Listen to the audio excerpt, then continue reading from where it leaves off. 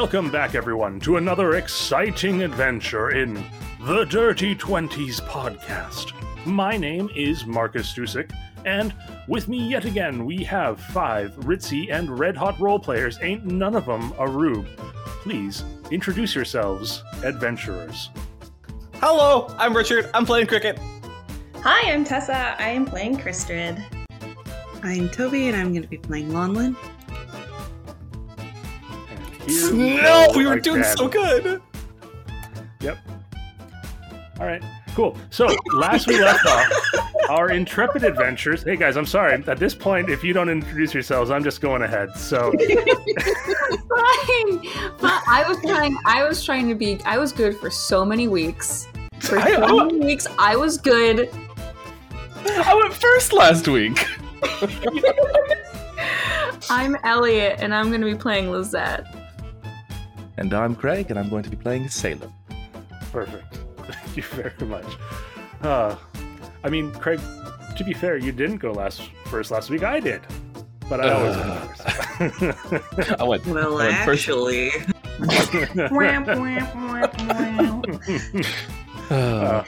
All right. So, last we left off, our intrepid adventurers had found themselves in the middle of a glacier in a mine that had been carved over many decades into this mine, looking for glacial erratics and ore deposits within the ice. They had traced this as the source of the storm outside of Bleakspire, with cold winds blowing out of the mine opening. They needed to fight these incredibly scary ice monsters, these reflections, which every time they struck the ice, there was another chance of something else happening, or a weapon falling out of the ice. There was also a chance, of course, of things going worse, and so it was discovered very quickly to not hit the ice, for most of our party at least. After defeating these reflections that had shown up, our party moved forward. They continued walking into the mines. They found this a piece of an old frost giant temple or city with runes on it. There was some great information gained about the history of these runes, history of this frost giant civilization. And then our party moved over to, a big wall of ice with glowing blue magical runes in front of it. As this wall was shattered by Lizette, an ice golem stood outlined in the broken, cracked ice, came forward and started attacking our party. Our party, with the aid of Gloria, yet again, dispatched this ice monster with a final blow coming from Kristrid. But as the ice golem shattered apart, we saw the form of a dwarven man, long, icicle beard, blue-white skin, glowing blue eyes, shards of ice for hair, wearing a glowing blue, frost-covered ring on an arm made of ice, who, looking at your party, said, "My deepest desire now is to kill you." And that is where we pick up. We pick up in the middle of combat. Kristrid, you have just smashed into this golem, destroying it and revealing the dwarf within. It is still technically your turn if Ovis would like to do anything. Oh, yeah. Ovis will run forward. Looking at the dwarf that appears there, Kristrid would say, I was always told to fight people my own size. And then I'll just put my fingers in my mouth and do a little whistle. Ovis will charge forward and is going to do a charge attack. Let me find his stats here. He can ram attack. And it does extra if he runs at least 20 feet forward towards the target beforehand. So is he running 20 feet, Marcus? He could easily step back the 5 feet and then run forward for sure. Okay, great.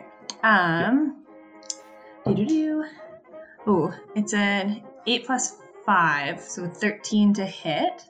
A 13, unfortunately. Ovis runs forward and slips on some of this ice here and loses a bit of his sure footing and goes a little bit to the side of where he was aiming. Okay. Okay. I think that's it. Okay, perfect.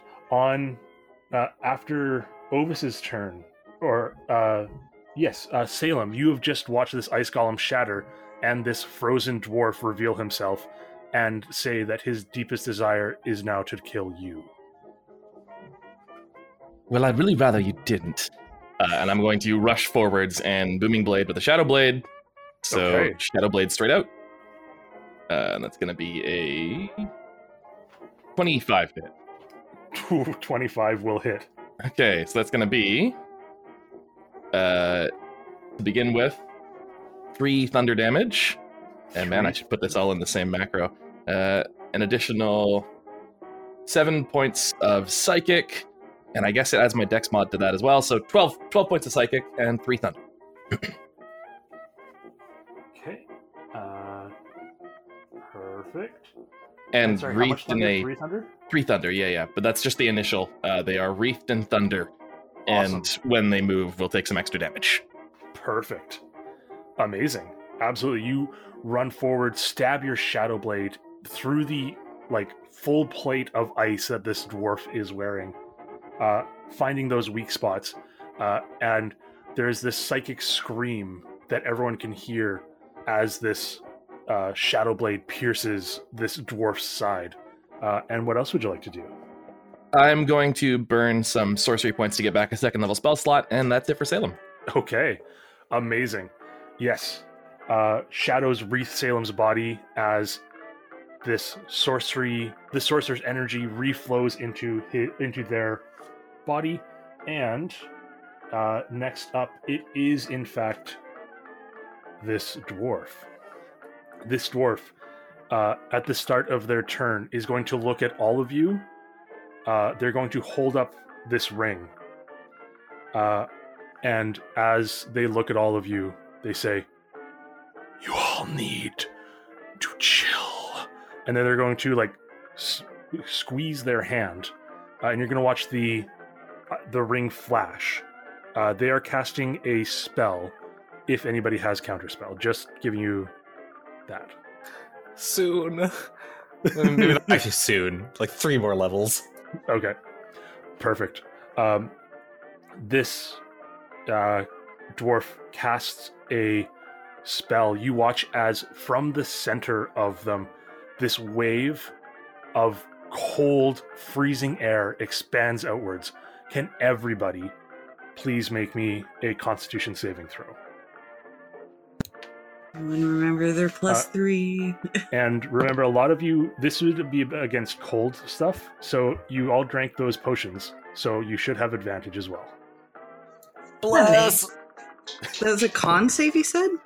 A Constitution saving throw. With the save if you drank the potion. Yeah, with advantage if you drank the potion, and all of the benefits of being right beside a paladin. Okay, I got a 15 for 16 for Cricket, and then I got an 18 for Pierre. Okay, Pierre succeeds, Cricket fails. Damn it! Lisette got a 10. Lisette unfortunately fails as well. Got 21. A 21, you succeed. It's a 19 for Chris and a 7 for Ovis. Okay, success and then failure. Here I was excited that I'd rolled a decent Constitution saving throw for the first time in my life, and you take it away from me. 16 fails. I'm going to cast Absorb Elements as a reaction. So, for anybody who succeeded on the save, you will take 14 points of cold damage. Everybody who failed takes 29 points of cold damage as this wave of cold air rushes out from the center of the dwarf. And as it does, he looks at all of you and says, "Yes, the cold, like the loneliness you all feel inside." And with that, it is... and actually, they will move a little bit. So they will move and kind of get themselves up against that Boom. frozen wall behind, and exactly, boom. That is 10 points of thunder damage, and I would like to take an opportunity attack. Amazing. Absolutely. Opportunity attack? Yeah, if you're right up there, yeah, you can absolutely take an opportunity attack. I wish I need Warcaster. Like opportunity attacks with Boomblade. Okay. 26. 26 will hit. 8 points of psychic damage. Oh, wait, no, hang on. I got an extra D6 from Absorb Elements. 1 second. Oh, right. Not that it's probably going to matter because I imagine he's resistant to cold, but, hey, 8 points of psychic damage and 3 more points of cold damage. Okay, perfect. You watch as your psychic damage punches in. It seems to, like, some of it, the scream kind of echoes off of the ice armor, and then the cold damage you watch as just freezes on top of the ice armor and seems to add an extra layer to the ice armor. No cold bad. And Chris, sorry, how much damage? It's all good. It was a 24 to hit, and Absolutely I rolled hits. a 1 on my damage, but it's +5 now, so 6 damage. Okay, perfect. Amazing. Awesome. This creature steps back, puts their back up against the ice wall, and that is their turn. So we are moving on to Pierre. So I want you all to understand that if Pierre did not pass that saving throw, Pierre would be on the ground, not able to come up again. Pierre! So Pierre is going to grab the healing potion from Cricket's belt, and then scuttle away while he's saying, "If one of you go down, I'll come back, but right now, I need to live." I'm very sorry, everybody. I know I'm letting you all down. I'm sorry. I won't do any good if I'm also dead. I feel like that's a distraction, and I don't want to do that. Don't worry, Pierre. If we go down, you'll pour that healing potion down our gullets, right? Oh, yes. I wasn't going to drink it right now. Totally. Definitely gonna, saving it for you. Yeah, I'm really glad. And, good luck. Cricket, it's your turn. Perfect. I'm gonna look towards Salem. So cold doesn't work, but what about fire? And I'm pretty sure we can generate fire if we hit him really hard with steel. And I'm gonna charge you directly at him with my swords. Love the logic. Absolutely adore it. Yeah. Salem is just staring at this point. just staring. Is that the way? No. No? Maybe if one of your swords was flint, but yeah. Well, you know what? We'll see. So my first 2 main hand attacks are going to be dealing. That's not a lot of damage. 6 and 9. 25 and 18. I apologize. Yes, okay. Both of them hit. The 18 just hits. Oh, thank goodness. I assumed that they were high numbers, so I was like, yeah, that works. So yeah, 15 damage total. And then I'm going to bonus action strike with my other longsword. And are your swords, are they magical? No. This is unfortunate. I wanted that ice sword. On my offhand, you could always break some more ice. Who knows? It might happen. I look towards the party and I look towards the ice. And we'll consider that. Anyway, 7 damage on my... I rolled a 22 on my bonus action attack and got 7. Okay. Perfect. Absolutely. You run forward, slamming into this thing, scraping against the ice of, like, this thing's arm, through the ice of its full plate armor. And as you do, he just looks at you and says, "Yes. Embrace the cold-hearted loneliness." And on initiative, unless you have anything else, I believe that was all action, bonus action. Nope, I'm good. Perfect. On initiative count 20, can everybody please make me a DC 15 Constitution saving throw? You have advantage because of the potions. Oh no. Even Pierre? Yes, even Pierre. Oof, okay. I got a 12. Should I be rolling for Gloria too? Oh, yeah, you should. Yeah, let's see if Gloria succeeded on the first one as well. Con save? Yes, con save. 22. 22, success. Where's her deck? Got a 18. Absolutely a success, definitely. That is a 16 for Lizette, and then I forgot. Is Gloria's a Beholderkin, right? Yes, Gloria is a Beholderkin. I forgot it was a Beholderkin or a Star Spawn. Okay. Starspawn was the other one. Right. Yes. Which I can't remember if we named or not. I don't think we did. I don't think we named that one. Gloria got a 16 too. A 16, was that for the first one or the second one? Well, that was for the first one. The second one, there's a 12. My brain is not good at math. It's 17. That's a 17. Okay. So Gloria failed the first one, so takes 29 damage from the freezing sphere that exploded outwards. And then succeeds on the second one. Everybody who, I believe it's only Lonlin who failed the DC 15 on this second con save, right? I only got a 12, so yep. All right. Cricket got an 18, but Pierre got an 11. Okay. Or, yeah, 11. Lonlin and Pierre, you feel this cold fall into your body, and you feel your muscles freeze up, and you look down, and there is ice coating your shoes. You are both restrained. Oh no. At the end of your turn, you can repeat the saving throw. And after that, though, Lonlin, it is your turn. Fantastic. Okay, so sorry. If I am restrained, can I still cast like touch spells? Or do I have to break the grapple for that? I believe you can still cast touch spells. Okay. Let me just double check. Restrained. Because like I don't want to attack, I just want to heal myself. Oh yeah, absolutely. Okay. I was just gonna say, like, from a like if it was an attack roll, you would have disadvantage, but if you're just healing yourself, that's no problem.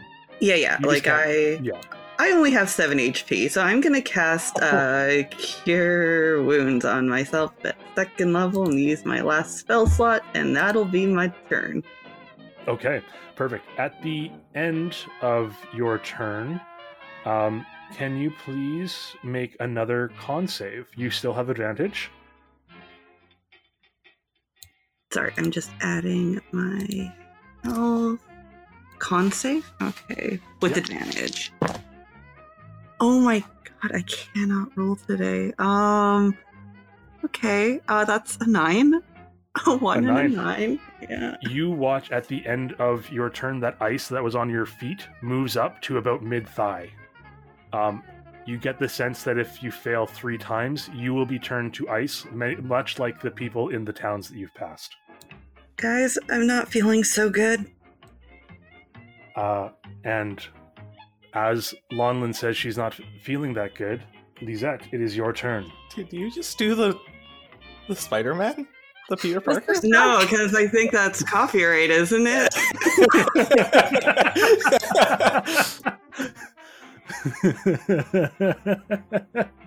That's valid. That's valid. How's everyone looking? I'm bloody. I'm very hurt. Same. Quite surprising. Chris is like totally fine and like really pissed off. But how's Ovis looking? Ovis actually did not pass that save, so he might be stuck to the ground right now too. Ovis is also currently stuck to the ground. But Ovis has not taken any damage. Not even from the freezing sphere that went off? The 29 damage from that? Oh, I don't think so.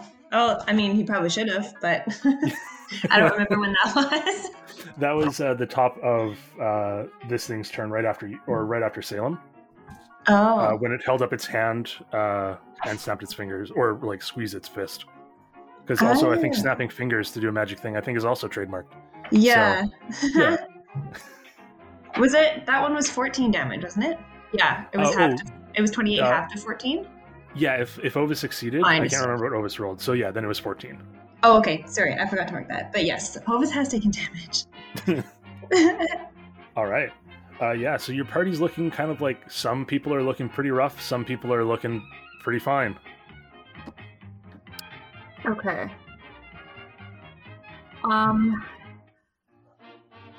And what's the distance that everyone is from this thing and from each other? This thing probably stepped back about 10 feet. Salem and Chris and Lonlin would actually be within about like 5 feet of each other as they were just kind of around this thing. I guess actually, sorry, hold up. Lonlin, as this thing had stepped back, you would have gotten an opportunity attack as well if you wanted. Yeah, I would have. All right. Absolutely. Roll for that. That is a 23 to hit. That will hit for sure. And that is... oh my god, I can't do math today. That's 10 slashing. It is +1 sword, so it is magical damage. Awesome. Yeah, this thing had stepped back, and then you feel yourself freezing before you can pursue it. So, Lisette, I think probably the only person who's really far away would actually be Pierre. Pierre is the only one who's kind of far away, but Cricket was actually basically behind this thing, so as it moved back, it never left Cricket's melee range. I just realized, Marcus, I think you should heal it for 5, because that's the damage I dealt to it when I opportunity attacked. I shouldn't have had my reaction. I absorbed elements. Oh, right. Okay, cool. Thank you very much. No problem. It was just 5. Because I did 8, but it healed for 3 because of the cold damage. Right. Well, it didn't actually heal for 3. It just didn't do any damage. Well, I did 8 then. Okay, so cool. Heal up, great. Thank you very much. Okay. So this thing is within 30 feet of me. Oh, for sure it's within 30 feet of you. Okay. Yeah. Everyone, I'm going to need you to get back. And then I'm going to run, and I'm going to hit it, and I'm going to cast Blackened Heart. Okay. All right. Perfect. Can you please read out Blackened Heart to me? The target must make a Constitution saving throw. If it fails, its body is filled with a vile poison, and it takes 10d6 poison damage at the start of its next turn. If the target is reduced to 0 hit points, the poison explodes in a shower of disgusting bile. Creatures within a 10-foot radius of the target must make a dexterity saving throw. If they fail, they also take 10d6 poison damage.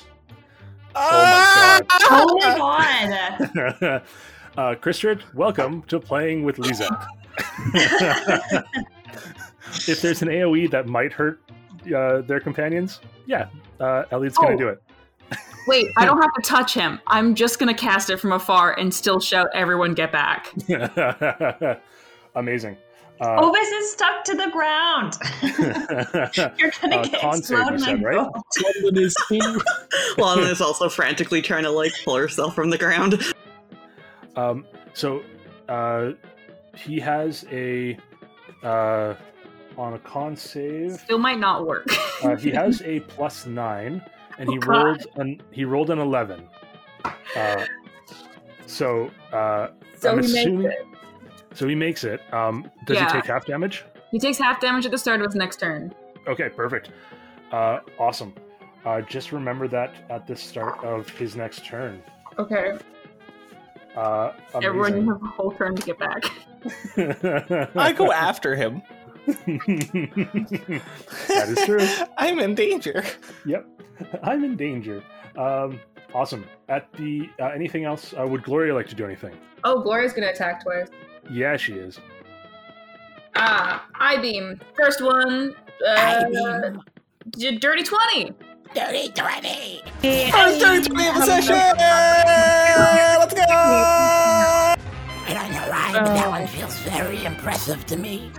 Bow, bow, bow, bow. All right, dirty 20 The will next hit. one is a 6.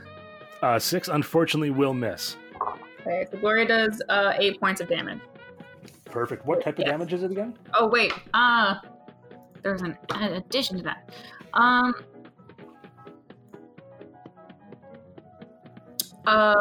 Wait, no, 8, 9, 10, 11, 12, 13, 14. It's 15, sorry. 15 points of psychic damage. 15 points of psychic damage. Thank you Mhm. very much. Okay. Perfect. At the end of Lizette's turn, it is going to use its one legendary action, and it is going to step into the ice wall behind it and gain total cover. And that is its turn. Chris, it is now your turn. Oh boy, that came around quick. Attack.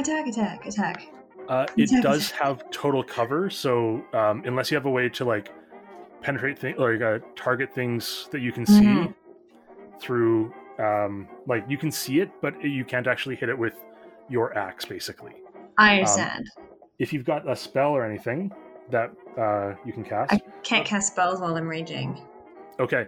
Other than that, you can hold an attack for when it reemerges, because you have a sense it probably will have to reemerge. Okay, I'm not gonna do that. I'm gonna move over to Ovis and see if I can try to free it, break the ice somehow. So like around his feet. Okay. Yeah, I think for that, at the end of Ovis's turn, I'll allow Ovis to roll a con save with advantage. I think that's kind of Okay. like giving Ovis the help action. Okay, sounds good. I will do that, and then I will like. Am I gonna lose my rage if I don't attack something? If you don't I attack have to or attack take or damage, take damage, right? yeah. Okay. I mean, But if you hold your attack, that counts. But then I I'm would not definitely doing call a it- help action. yeah. So it's kind of it's kind of a bit of a thing. I feel like I know the answer, but can I hold the bonus action attack? I can't hold a bonus action. You can't hold a bonus action, unfortunately. That's okay. I will do as I said, and I will go try to break the ice. Around Okay. us. Perfect. Ovis is restrained. I don't think Ovis can really do very much. But at the end of Ovis's turn, Ovis can roll a con save with advantage, DC 15. Ooh, it's a 19. Ooh, a With 19. 4 modifiers, yeah. Okay, absolutely. You watch as you go down and like start breaking the ice around Ovis's feet. Ovis like brings their head back and then just like starts ramming their horns into their front paws as well, and breaks the ice around his front paws and then steps out and like effortlessly. Actually, roll an attack for Ovis. Oh, that's a good boy. Okay. Yeah. 15. What's your AC? The Ovis is AC? Your AC. Oh, Tessa's AC. Chris's AC. Yeah. I don't know. 15. Perfect. You've adventured with Ovis enough times. Ovis knows that if you do something other than attack, you become less amazing, or if you don't take damage. Ovis fully headbutts you after you free them, and deals you 2 points of bludgeoning damage, which is reduced to 1. Oi! Oi! Thanks, buddy. Ovis! I'm gonna headbutt Ovis back. I'm gonna ram my head back into him. Yeah, I think that's actually how you take the damage. You're just like headbutting each other. We're like, yeah, buddy, yeah, that's right, we got this, yeah. Oh my god. I just look over towards Lizette. What the hell are they doing? No, you got this. No, you got this. You got this, man. You got this. Very good question. Salem, it is now your turn. Oh boy. Okay. I'm going to go. Oh, I can't cast that because concentration. All right. I'm going to go around to the other side of this creature, behind the ice, relative to the rest of the party, and I'm going to I'm going to cast False Life at 2nd level. Okay. Perfect. Get a few temporary hit points back. Absolutely. And then I'm going to spend my bonus action to turn another 1st level spell slot into sorcery points. Perfect. You step over to the side, and the shadows darken around you as it seems like the shadows seem to infuse your body as this sorcerer's energy flows back into you. Amazing. As at the start of this dwarf's turn, he is going to step back out of the ice. You watch as more ice clings to the outside of him. It seems like stepping in, he does regain hit points that way. He also takes damage. Sorry? He also takes the damage. He will take the damage, so it's half the 10d6? It's half the 10d6, so wait. All right. Ooh, whoa, okay.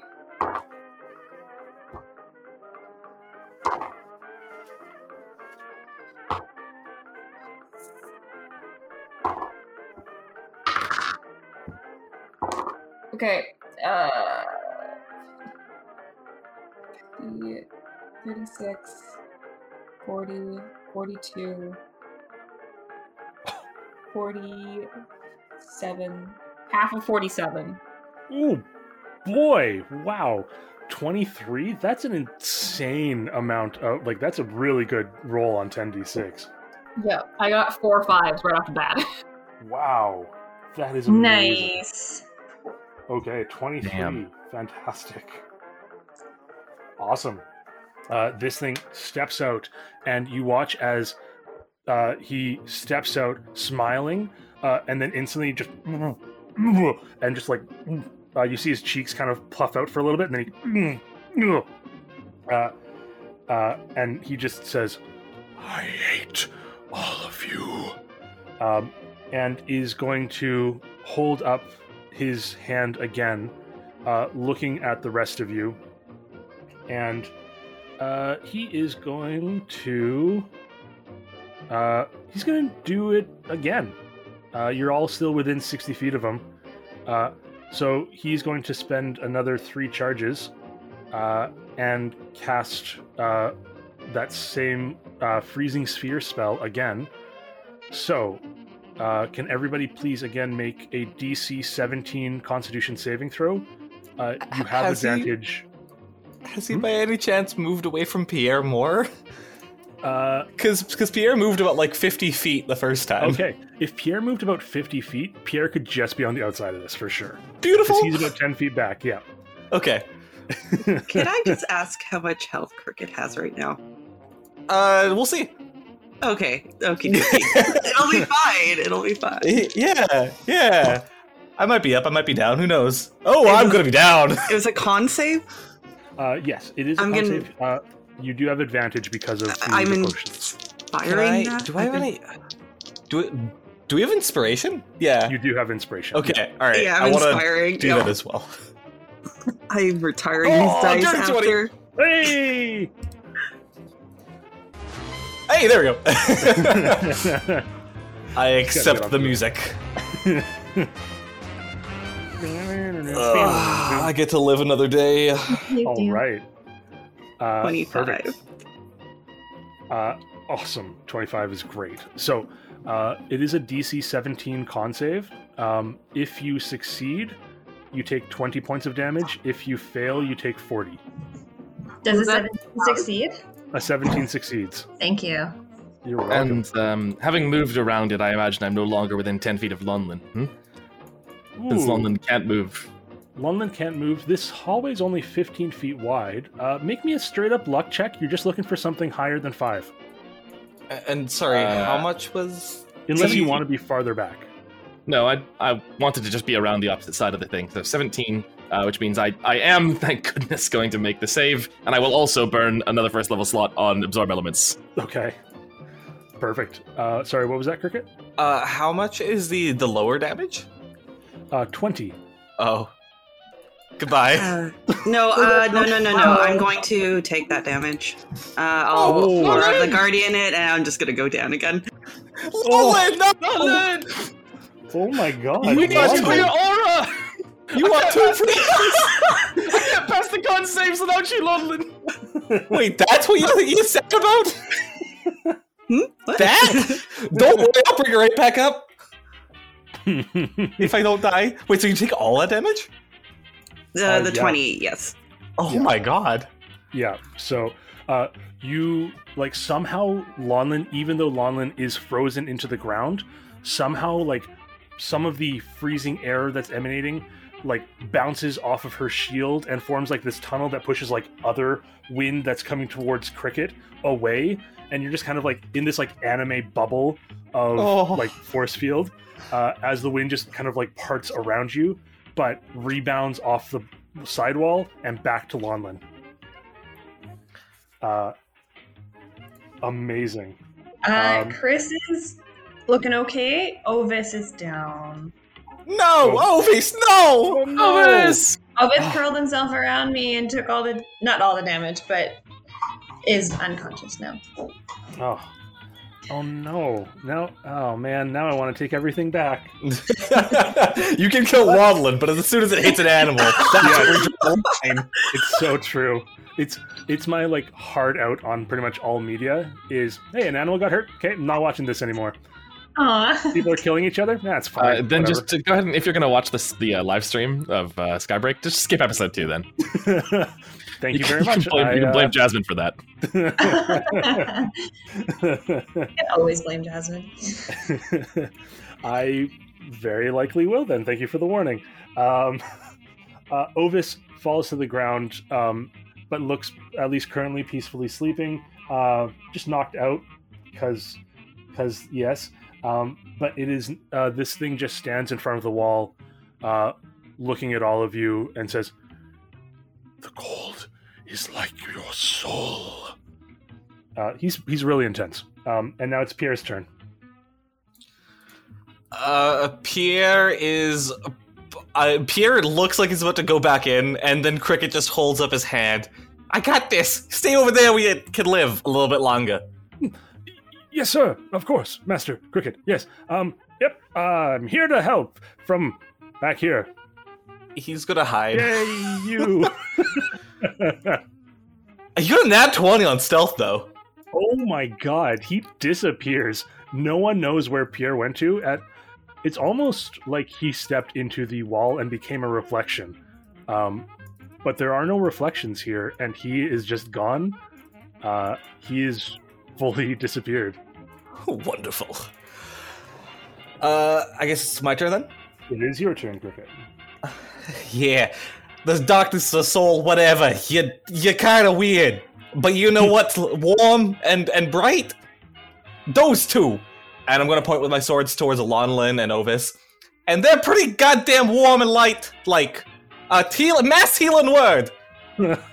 Amazing. So I'm going to do healing myself. Salem, Ovis, Lonlin.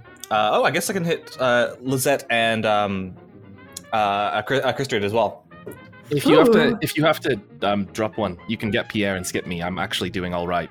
I know I hit 6 actually. Oh, okay. So yeah, nice. I think I can hit everyone here.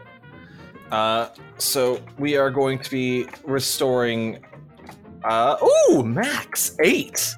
We all gain 8 hit points. Oh boy! Thank you. Awesome. You call out to this thing, talking about warm and bright, and you hear it just go. How dare you? How dare me? How dare you?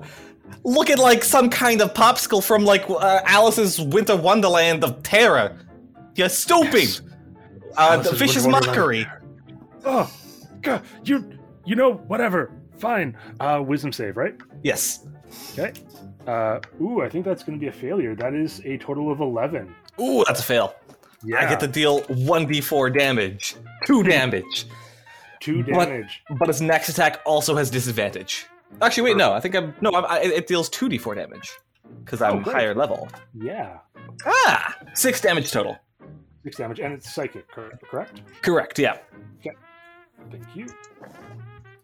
Perfect. Yeah. You mock this thing. I loved Alice's Winter Wonderland. It whatever. You know, no one else thought it was cool, but I thought it was. Screw you. You know what? I respect your taste, but it's not good. That's worse. That's so much. I'm alone. No one likes me or understands me. I think you got a problem, sir. Perfect.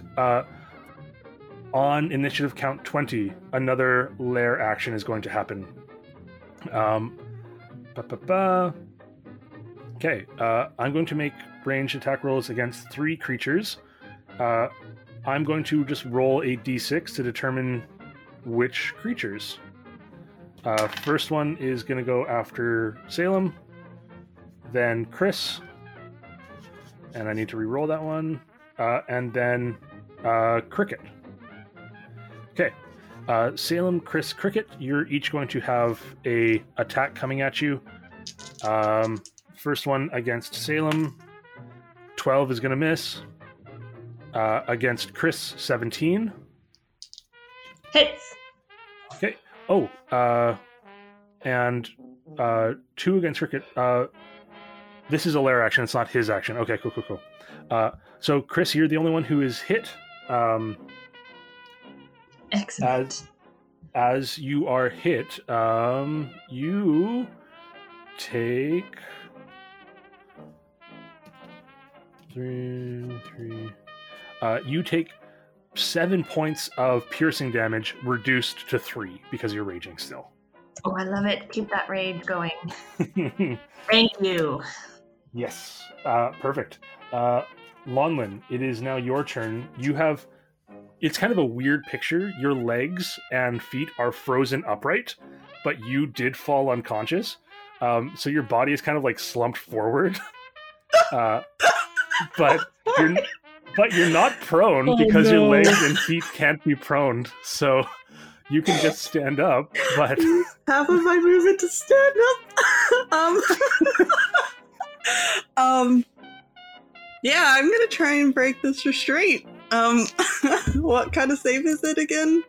So, I'll give you this for free. It is a spell effect, so it's something that at the end of your turn. Oh, the end of my turn. Okay. But I would say that if you wanted to, I guess you're already rolling like things against cold effects with advantage, right? Yes, because I drank a potion. Perfect. So in that case, it doesn't benefit you to like burn your action to try to like chip away at the ice. Okay, yeah, I'm going to... How far is this asshole from me? Within 20 feet, would you say? Oh, would definitely within 20 feet. Yeah, he would be probably 7.5 feet away from him. He's just kind of like outside of melee range. Okay, I am going to drop my longsword, and I'm going to take out my hand axe, and I'm just going to try and strike him straight in the face. That might not hit. 17? 17. You try to throw it. You're used to kind of like using your legs to like kind of counterbalance as you throw.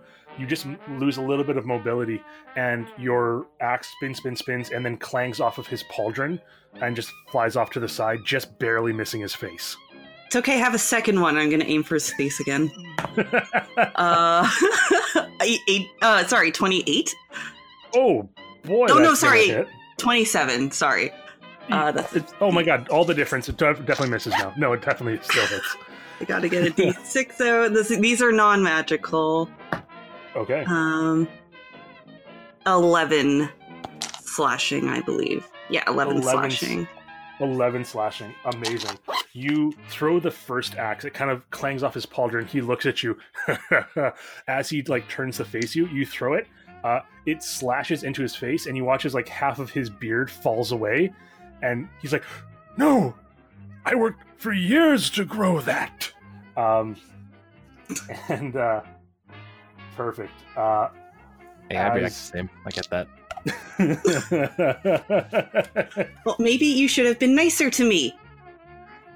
Okay. And I'm not nice to anyone. I am lonely, and that is how I want it to be. Should we just hug him? Perfect. You still have a bonus action if you would like. I'm out of spell slots, so I'm just waiting to make that roll. Okay, yeah, you can absolutely make that con save. That is... Why am I still rolling crap? That's 17, though, so I think I'm okay. 17. Perfect.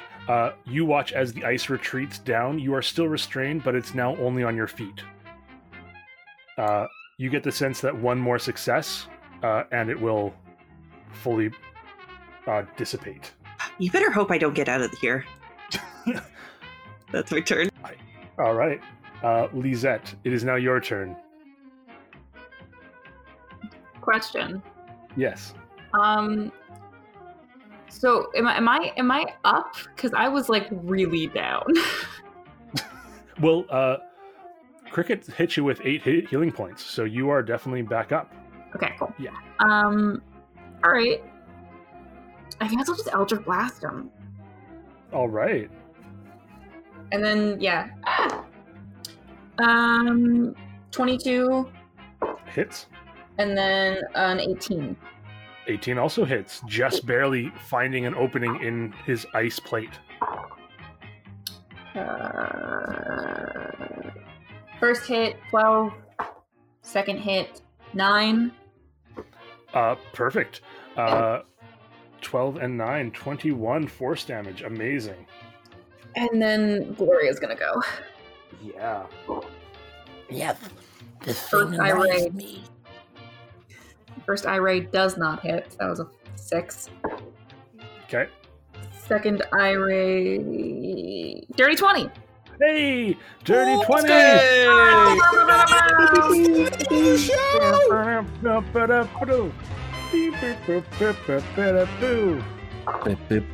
Boo. 14 psychic. 14 psychic. Perfect. Awesome. This eye ray ripples into it. You watch as these 2 streaks of inky darkness emanate from Lisette, surround this thing, wrapping it in this inky cloud. As the inky cloud fades away, you see tattoos of like all of these different languages and scripts appear on the surface of the ice and then burn away in steam. And then as this thing looks down in confusion at its chest, you watch as a psychic blast from Gloria comes forward, slams into this thing's head, and part of the psychic beam you see reflects back into the wall. But it seems like this thing, it definitely, it did some damage. It looks like the psychic damage you've been doing isn't doing as much as you might expect. Perfect. Chris, it is your turn. Hey, and I can see this guy now, right? Yes.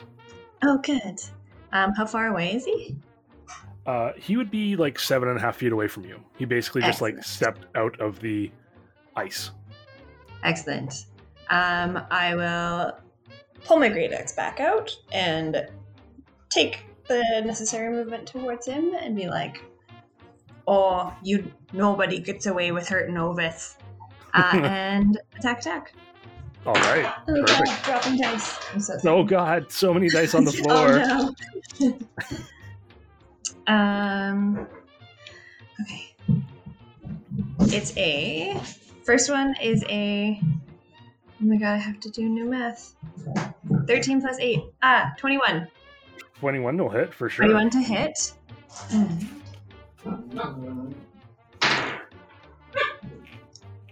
16 damage. 16. Perfect. Sorry, yours is magical or non-magical? I forget. The great axe, no. Okay. Non-magical. And the second one was a 15 to hit. A 15 will not hit, unfortunately, as your great axe hits some of the ice and just slides off. Their exterior is just a little bit harder than you would expect. Oh, sorry, I forgot rage damage. 2 more damage to that great. one. Thank you.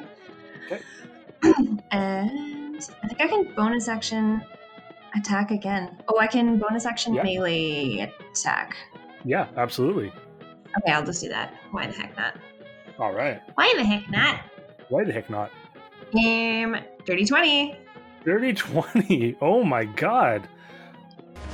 There we go.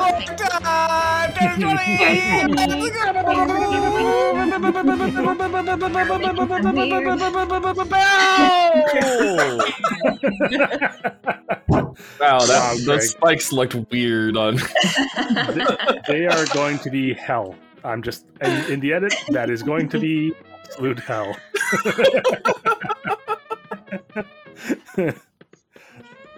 Amazing.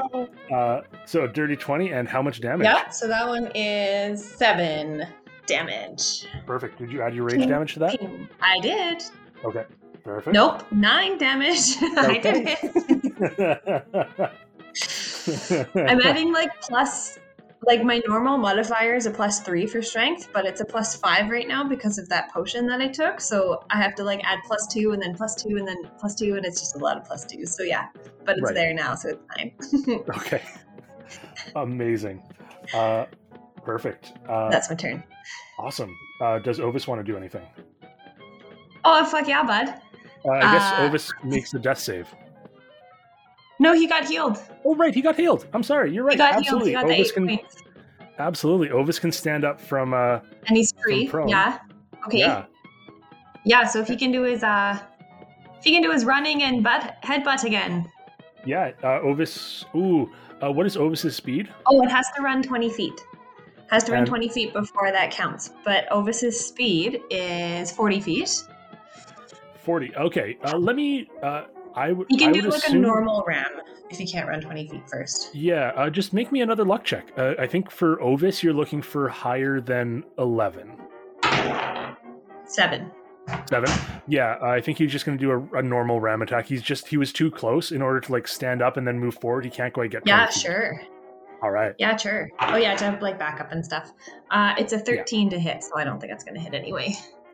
Unfortunately, Ovis is still a little dazed from having been frozen to the ground, headbutting Sure. you, falling to the ground. Our Stands up. headbutts Yeah. back and forth probably didn't really help. Ovis loved it though. Ovis did absolutely love the headbutts and kind of was Oh, yeah. forgot for a moment that there was something else to do. So did I. So did I. Awesome. Right. Salem, it is now your turn. I'm just frankly amazed I'm still standing, honestly. I'm gonna go in, and this time it's just going to be an attack with the Shadow Blade, not a booming blade. Okay. And going to be I'm gonna spend my inspiration. It's gonna be a miss otherwise. 19. 19 will hit for sure. All right. Shadow Blade cracks in for 17 points of psychic damage. Ooh, baby. At least that roll. And then following up with a flurry of blows. Okay, for sure. Dashing in with the Shadow Blade straight up the side of this thing. And then a couple of quick snap kicks.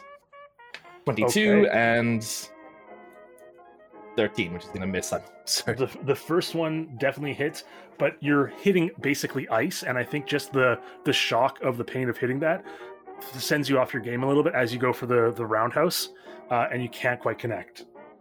First one snaps in, though, for 9 points of bludgeoning, and I'm going to mark it. Extract aspects. Absolutely. So I haven't actually hit him yet. I hit his previous form with the flurry of blows, but I don't know anything about this one yet. No, absolutely. So with a, are your monk attacks magical at this point? They're not, so it's only 4 points of bludgeoning, but nevertheless, I'd like to know what is going on. Absolutely. So he is immune to cold damage. Makes sense. Yep. Resistant to psychic and bludgeoning, piercing, slashing from non-magical attacks. He is vulnerable to fire, and he cannot be charmed, frightened, blinded, and deafened, petrified, or stunned. Right. Okay.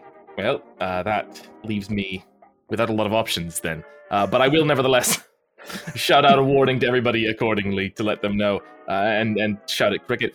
The fire idea was good, just, maybe use fire? Don't try and make it with your sword? And that's going to be all I've got.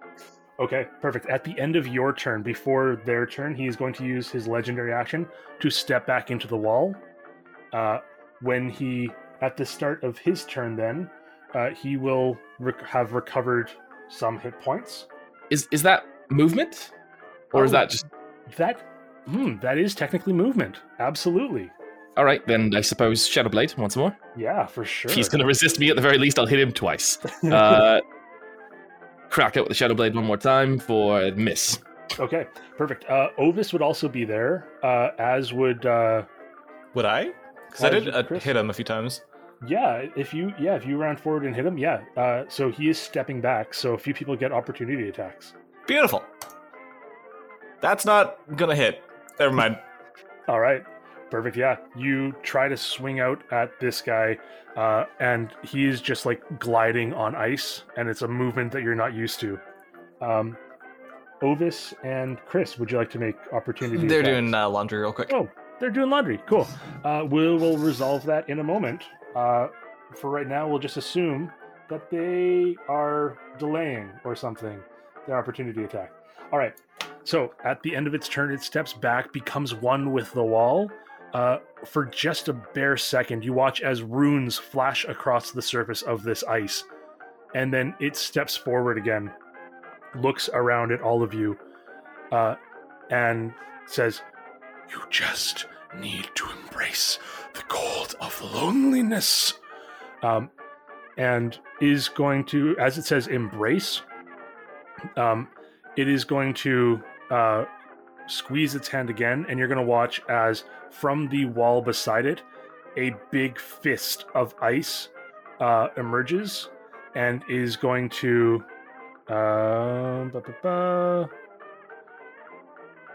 When you cast a spell and as a bonus action on your subsequent turns. Cool.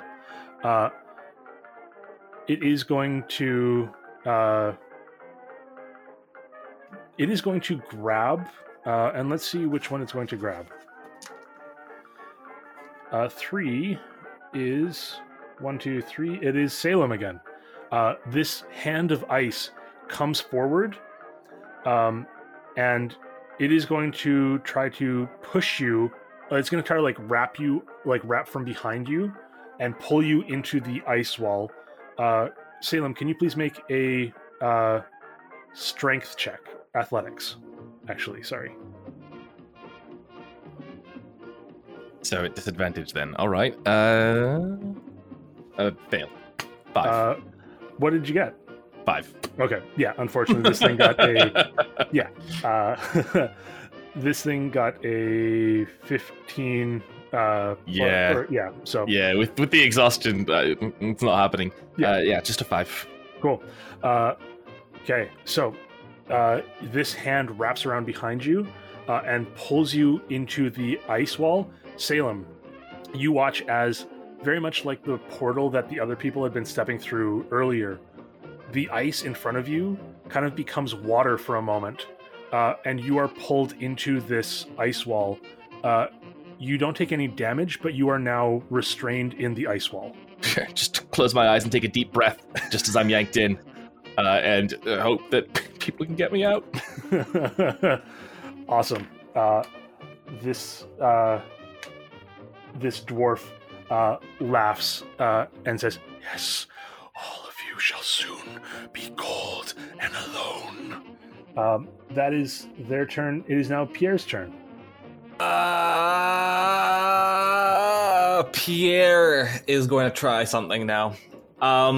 Pierre is going to use his natural 20 stealth to maneuver up close enough to, I think, within 15 feet so he can use a net attack. Amazing. He does also have... Is the creature aware of Pierre? Absolutely not. With a natural 20, even if this thing had blindsight, it is so focused on the rest of you, it is ignoring the small grung. Okay, perfect. I just need It to doesn't double have check it's blindsight, within... but even if it did, a natural 20 on stealth it's a natural 20. Perfect. Yeah. All right. Pierre will make a net attack, but because it's at disadvantage normally, because it's long range, and Pierre's stealth, it's just a neutral. So, All right. who knows? Maybe Who we'll knows? roll lucky. That's not lucky. That's a 10. That's a 10. Pierre comes forward. Ha! I have a plan! Throws their net. and the net just falls to the ground in front of this thing at its feet. And Pierre says, "Bad plan." What else would Pierre like to do? I assume that was Pierre's entire movement to get there and the action. That would have been all of his movement and action to get there. Bonus action help. All right. Guess, you're stupid. And trying to distract this thing. Perfect. And Cricket, it is now your turn. Okay, is there any way I could grab onto like any part of Salem while they are in the ice? Okay, this is going to be a luck check. You have to beat a 19, so basically you have to get God. a natural 20. I'm doomed. I got a 10, I'm sorry. Okay. That's all right. Salem is fully encased inside this wall of ice. Sorry, Salem! But I got another idea. I'm going to grab onto the actual bad guy himself, the dwarf, and I'm going to try and grapple him. Okay. I don't want you moving anymore! Stay put! Don't go inside! Okay, absolutely. You're going to grapple him. Is there any way I could also use the immovable rod to like negate my disadvantage? Like I wrap my arms around him and then I click the rod. I'm gonna say roll it straight. Okay. And technically this is one attack. I think if you beat him, I'll definitely allow that you are also able to activate the immovable rod on the same turn. Okay, so I'm still doing disadvantage because exhaustion? No, you can roll it straight. Okay, perfect. But it just means like basically it instead of having two attacks, it's just one of your attacks is going to be activating the immovable rod, basically. Totally. All right, I'm fine with that. All right. All right. Let's pray. Hey, that's a 22. Oh God, damn! And I was so excited to get a dirty 20. I'm not even going to play the thing because I lost. You reach forward, grab him, and with your other hand, put the immovable rod behind his back and click it. That is your full action to do so. And he looks and says, "What is this? Who are you?" I'm Cricket, and I'm not really supposed to say who I am. Sorry. But I'm also going to wants to know who you are. That's right. Everyone hates you. No, I want to turn this into a hug. I kind of like you. You're better than this. Okay. Make me a persuasion check with disadvantage. But yeah, I love that as like a bonus action hug. Okay, if it's, I'd rather not use bonus action for that. All right. I got a 10 anyway, so. All right. I was going to be using my bonus action to use a 4th level mass healing word. Okay. Again. Yeah, you can absolutely do that then for sure. Okay. Yeah.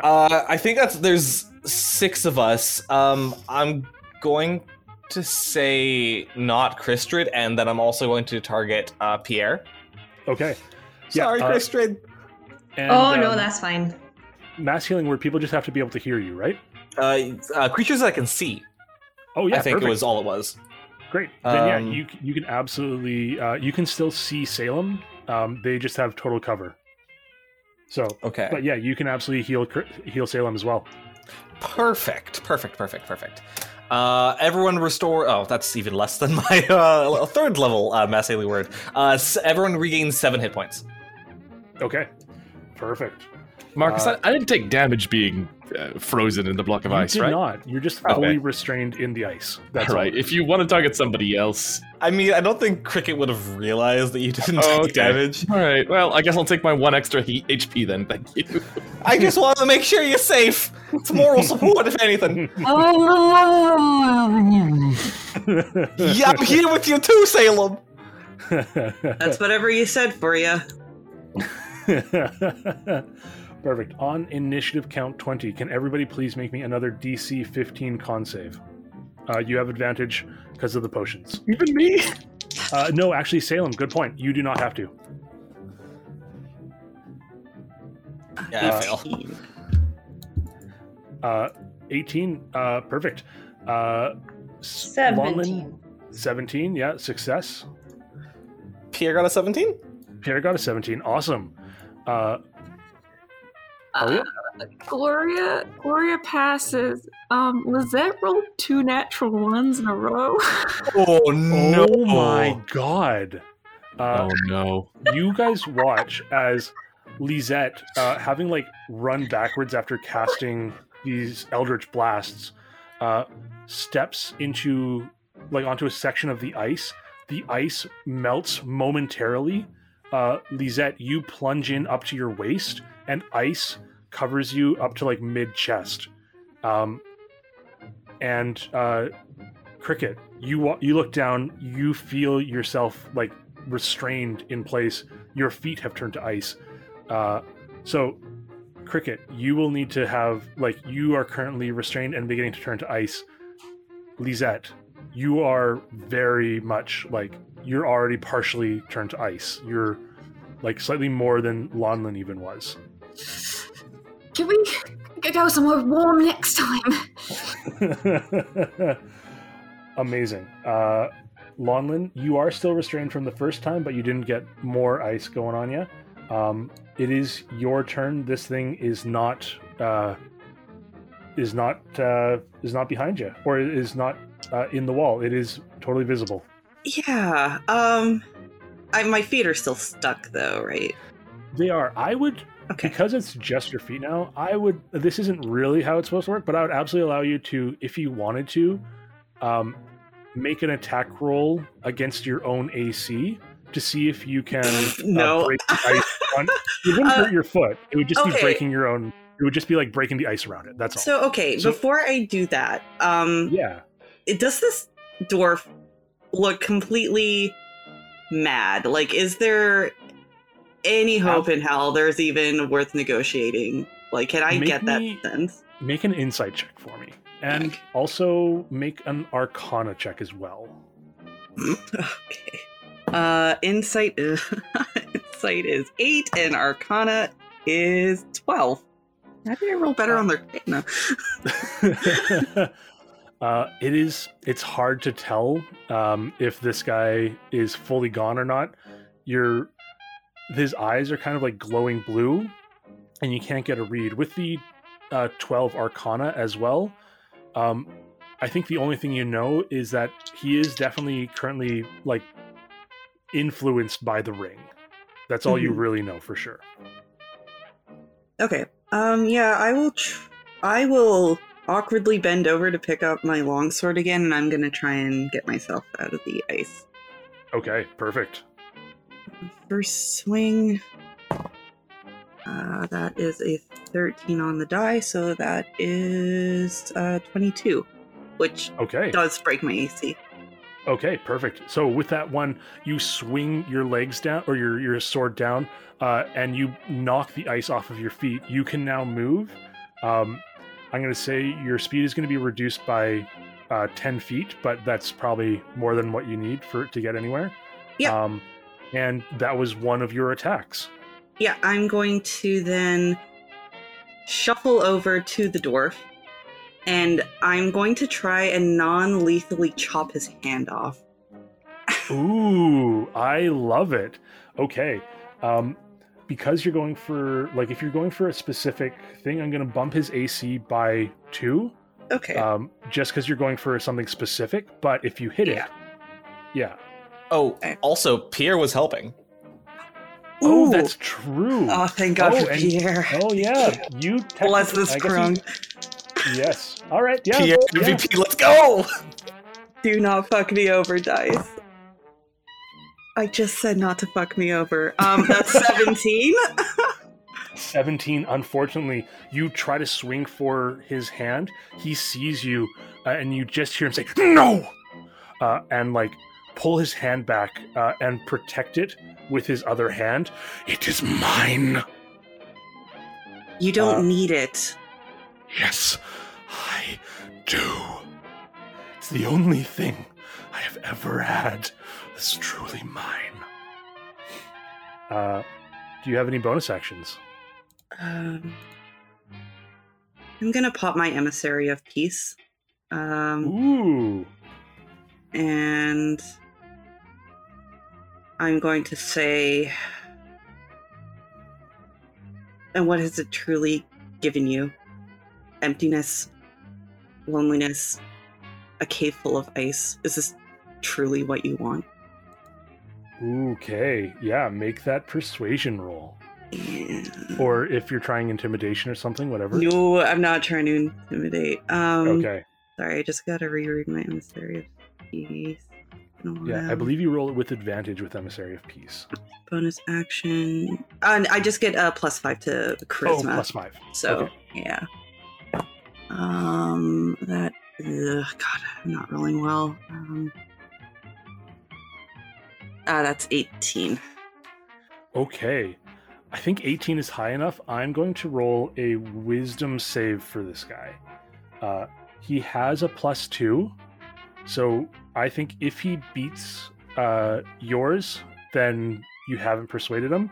But I think if he rolls under 16 on the die, we will resolve that in a moment. Okay. He got a 19 on the die. Okie dokie.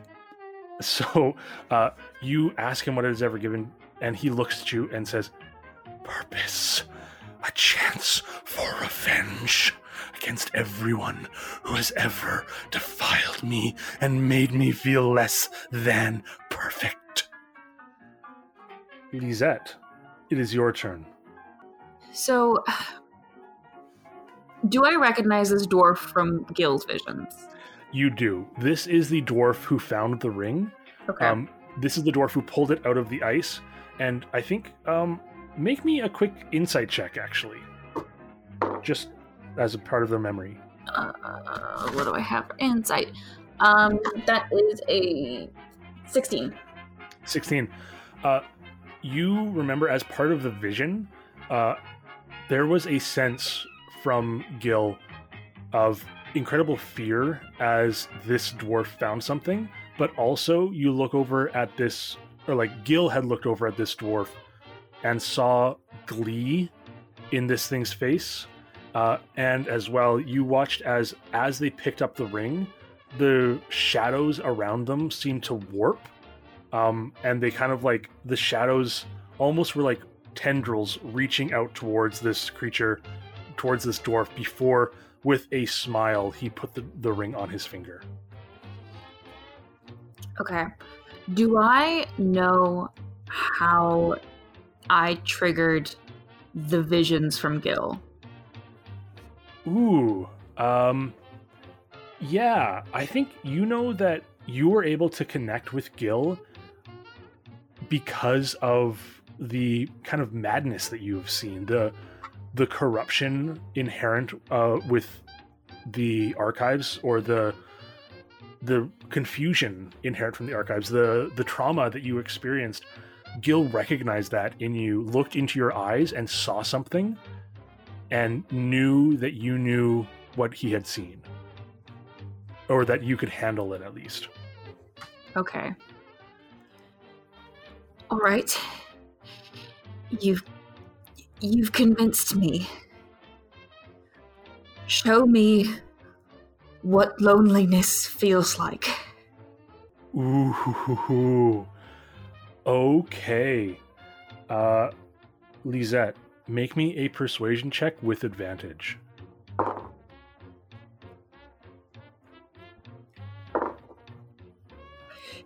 That's a natural 20.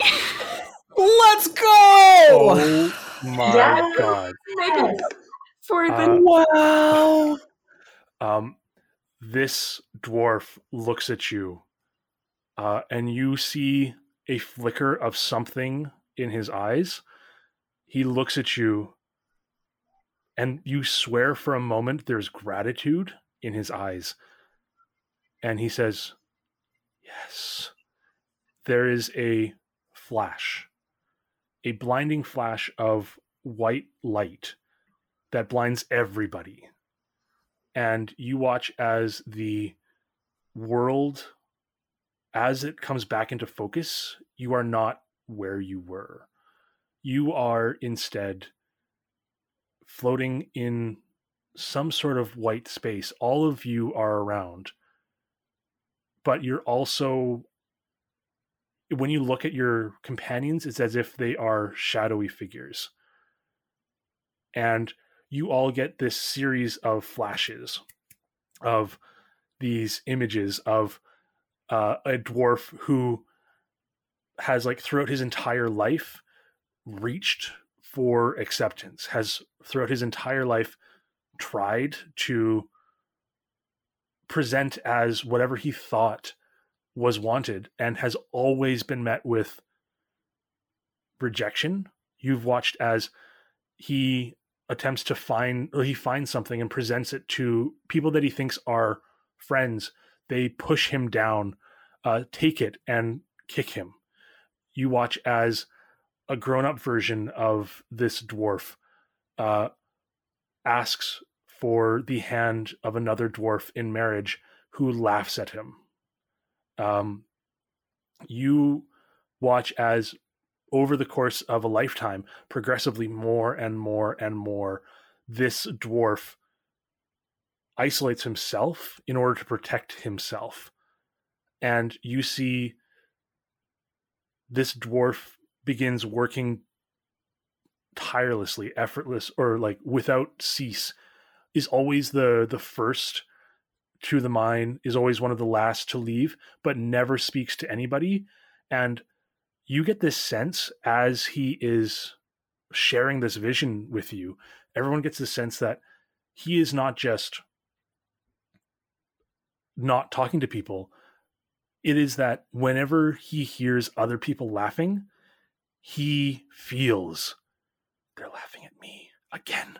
Again, they're laughing at me. What have I done? I do nothing but try. I work so hard, and still they laugh at me. And every joke, regardless of if it is directed at him, and most of them aren't, feels like this spike, and you all feel this moment of pain. And finally, after 20 years working in the mine, this dwarf is just working on his own as part of a team, but is alone all of the time.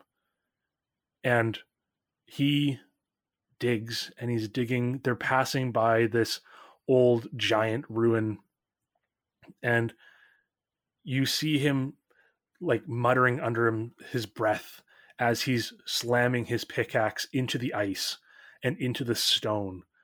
And he's muttering and just saying, if I'll show them. I'm going to be the best. I'm going to find something amazing, and then they'll all see. And he is just working tirelessly, and then ting, there's a different sound. And he stops what he's doing, and he clears away some of the stone and ice, and there is a gleaming golden band sticking out of the ice in front of him. And as soon as he sees it, he reaches for it and places a finger on the outside, and he just hears a voice. Well, aren't you a lonely one? You want to show the world that you're amazing? You want the world to know your pain? To feel the coldness inside of you? And this dwarf, which you all get the sense is named Halumir, but everybody, well, he wants to be called Hal, but people just know him as Pebblebelt. It's a nickname that he picked up at some point in childhood, and he's hated it. But he thinks of himself still as Hal. Hal answers and says, yes. And you want everyone in the world to know the pain that you have felt? Yes. And you would be willing to do whatever it takes to prove that you are not someone to be messed with? Yes. And you watch as Hal reaches forward, pulls this ring out, looks to everybody, looks back at his mining party, lets out a laugh of jubilation.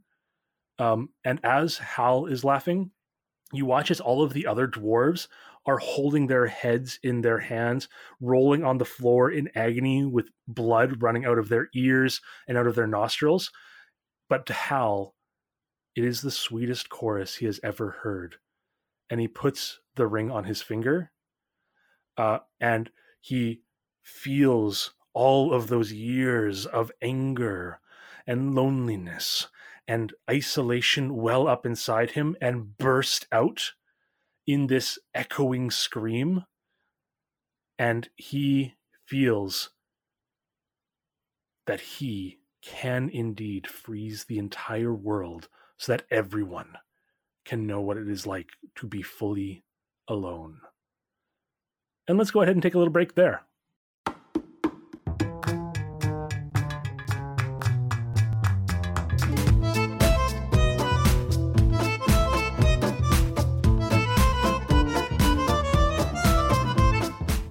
Hey everybody, Marcus here. We don't have any sponsors this week. There is a whole mix-up with a griffin and a giant, and someone read a ledger upside down. And anyway, it all turns out that we don't have anybody sponsoring us today. But I wanted to give you a heads up. We are taking next week off because when this podcast will be released will be just after Valentine's Day. Our recording session is typically on Sundays, which is Valentine's Day, and you know, we all want to spend it with someone we love, even though we've already been spending every waking minute with those same people. We love them. Anyway, no episode next week. Thank you guys very much, and just be aware the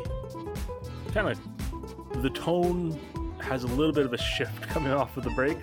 We kind of get back into a little bit of goofiness before we get back into the serious, impressive, amazing, emotionally relevant storytelling you've come to know and love. So anyway, enjoy. Thanks for listening. So thank you back. You're welcome. Thank you back. Thank you stomach. Thank you arms. Thank you legs. Thank you head. Thank you face. All the body parts. Thank you very much. All right. Thank you, everybody. We are back. I hope you had a wonderful break. I definitely had a wonderful break as well. And where we left off, our party was in this weird liminal space and had just seen this vision of loneliness. I think we can jump out of initiative order for this moment. Oh wow. Hello? Are you here? Yeah. I think so. Wait, are you still in the wall? Am I still frozen? In this mental space, you are not frozen. Oh. And everyone looks like shadows, right? Everyone looks, ever so slightly like indistinct. It's not like you can tell they're not fully here, right? This is something that's happening in their minds or in everybody's mind, basically. It's like a shared dream. Where is here? That's a pretty good question. That, for once, I don't know the answer to. Can we? Sorry, like a question for the DM. Can we move or walk in this weird state? Yeah. As soon as you start thinking about moving, you begin to move. You can move as normal in this weird space. Anybody who wants to make an Arcana check. I don't know why I rolled 7. 27. Boy, howdy. All right. With a 27, you feel that, you are all experiencing something at the same time jointly, but also outside of a specific time. I think with the 27, you instinctively know that this is all happening in the space of like 2 heartbeats, basically. Whatever happens here, it is taking no time in the real world, but you are all here. And because it is a place of awareness and thought, the ability for you to move is contingent only upon you feeling like you want to move. So what you're telling me is I can fly. You start thinking about flying, and Cricket, you begin to kind of fly. It's a weird thing because there's no like ground, there's not even really a feeling of gravity, but you start to think of flying, and your perspective rises as you float up above the ground, or what you assumed was the ground before. Neat. In this space, could we theoretically think of someone and have them be in that space? Interesting.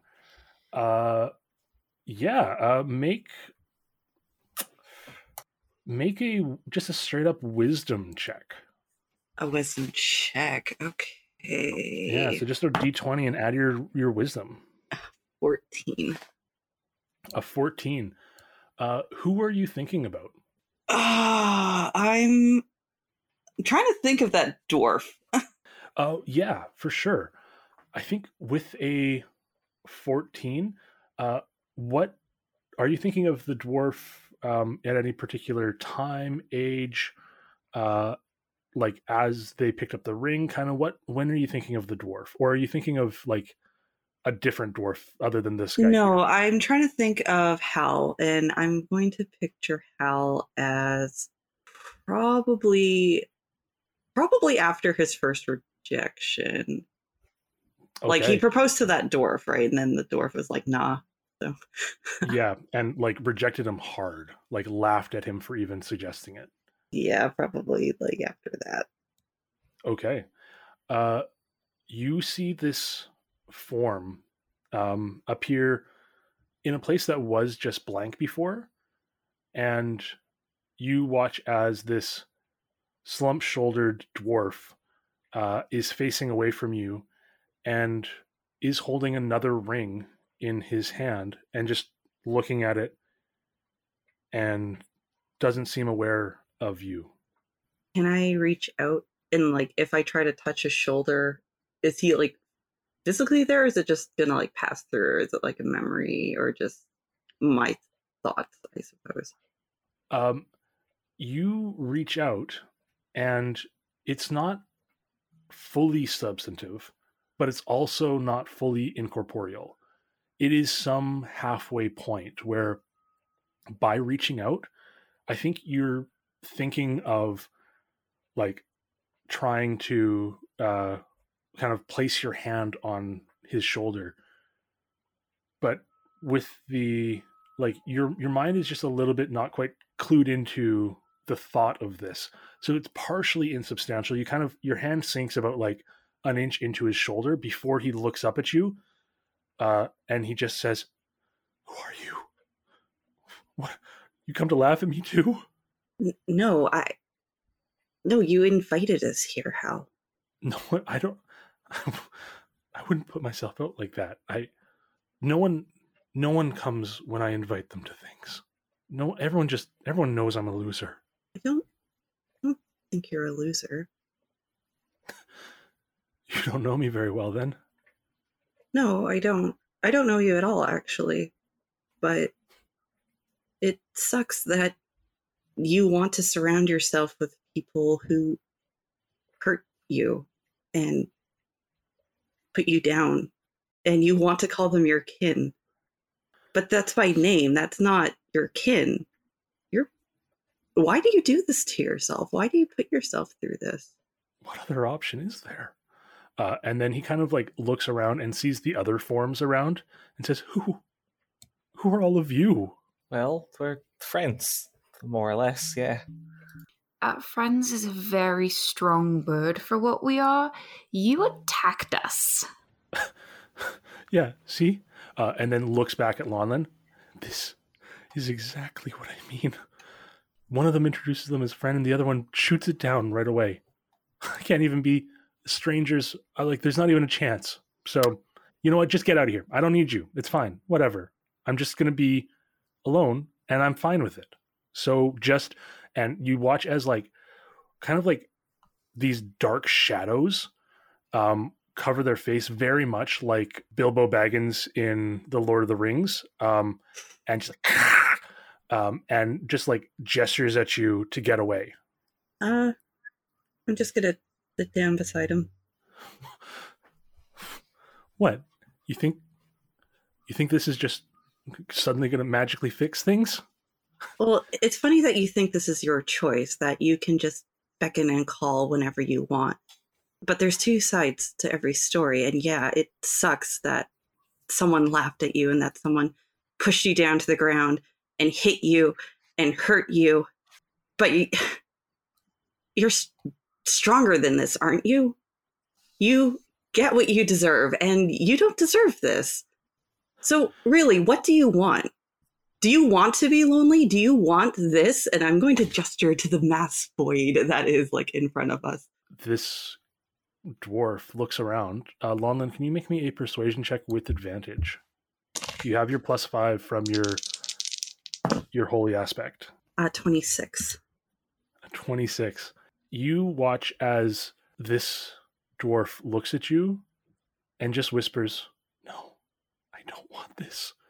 But then you watch as they harden themselves again and say, "But this is all I have ever known." And you watch as they're holding this ring in their hand, which you can clearly see is an engagement ring. But as they hold it up, it transforms into this ice ring, this gold band covered in frost and runes, and looks around and says, "Why do you ask?" And you get this sense this person is incredibly conflicted and is holding on to the ring, but is so close to letting it go. Is just maybe one more word or one more thing of encouragement. Throw it. If you don't want this, just throw it into this void. He looks at you and looks around at the rest of the party. And you watch as his hands begin to shake, but he brings his arm back. And you watch as some tears start falling down his face, quiet, silent tears, falling into his beard, which is now back to just normal hair. It hasn't been shaved by a throwing axe. His hand shakes and he looks at you, closes his eyes, and then reaches out his other hand to hold your hand, asking for that encouragement. Does Lonlin allow him to hold your hand? Absolutely. She will take his hand and kind of give it a small squeeze and sort of look to, not Lizette, but look to Cricket. And just sort of motion her head for him to come over. Yeah, you feel that his hand, as you squeeze it, it squeezes you back. And does anybody else go over and join at all? Christian will not. Okay. You got this, Lonlin. Salem will. Salem will. Okay, perfect. As Salem comes over again, there's this feeling of warmth that as two people reach out to this dwarf, you feel in this place of cognition and thought, this sense of kindness is a palpable force, and acceptance is a power. And as soon as two people have reached out to him in a kind way and a supportive way, you watch as his hand holding the ring stops shaking, his eyes open, there is determination in his face. He sets his jaw and looks towards the ring and looks out towards the void, looks back at the ring and says, "I reject you and throws the ring, and you all feel warmth and love emanating. You fall out of this liminal zone. You fall out of this moment in time. You are back in your bodies in the tunnel, in this middle of this glacier. And you watch as his hand that had the ring on it, that had fully turned to ice, crumbles into powder. The ring clatters to the ground on the ice below. And this ice, or this dwarf, looks to all of you, nods, and collapses to the ground. He has fallen unconscious. He is not dead, but he is fully unconscious. And you feel, and you watch as the ice wall behind melts instantly. Salem, you fall to the ground, or you fall out of the ice wall. You can probably do some cool monk shit to not. But the ice behind you melts. You feel a gush of warm air emanating from Hal's body. And you watch as this warm air cycles through this entire tunnel and echoes. And as it echoes, it is not an eerie sound. It is a sound of acceptance and happiness and jubilation. It's almost like an echo of some of Cricket's body percussion. And you feel warmth, and you watch as the ice that had coated this wall loses that eerily reflective quality, becomes just regular carved ice. There are marks from pickaxes, and you feel a breaking in something. You feel a good breaking. What's going on? I think Lonlin did it. Can I I'm just gonna nudge the body with my foot just for a second, just to make sure he's not dead. Absolutely. You nudge the body. He is fully missing his arm, but his arm has melted away. His arm absolutely was fully ice and is totally gone now. But as you nudge him with your foot, there is just that soft groan of someone unconscious. Is he all right? I think as good as he's gonna be. How's everyone? And I will look to the party. Should we destroy this ring? Maybe not right away. I think we know someone that might be able to investigate it a little bit. We've got an obligation. I have to turn it in. Okay. Anybody who's looking at the ring, make me an Arcana check, please. How far away is it? I'm still stuck in the ice. Yeah, I'm not going to bother me. As this happened, Lisette, you would have absolutely been released from the ice as well. Anybody who was partially turning to ice, that has stopped. The puddle that you kind of fell into, Lisette, melts away, and you are lifted to the surface. You are essentially just sitting on a rough-hewn ice tunnel now. Okay. That's a 29 for Arcana. Okay. With anybody else looking at Arcana, or just... Probably just going to let Lisette do that one. Okay, perfect. Lisette, with a 29, you know, I would say you know three things. First of all, you do not want to touch this ring. If you touch this ring, it is going to try to take possession of you. You also know that this is some sort of powerful magic. It is some element of divine, but not in necessarily a good divine. It is divine in the sense that it is created by a powerful extraplanar being, and is therefore likely going to resist a lot of kind of natural ways to destroy it, or normal ways that you might destroy it or dispel it. And I think the third thing you get, you know that this ring was found in a frost giant ruin.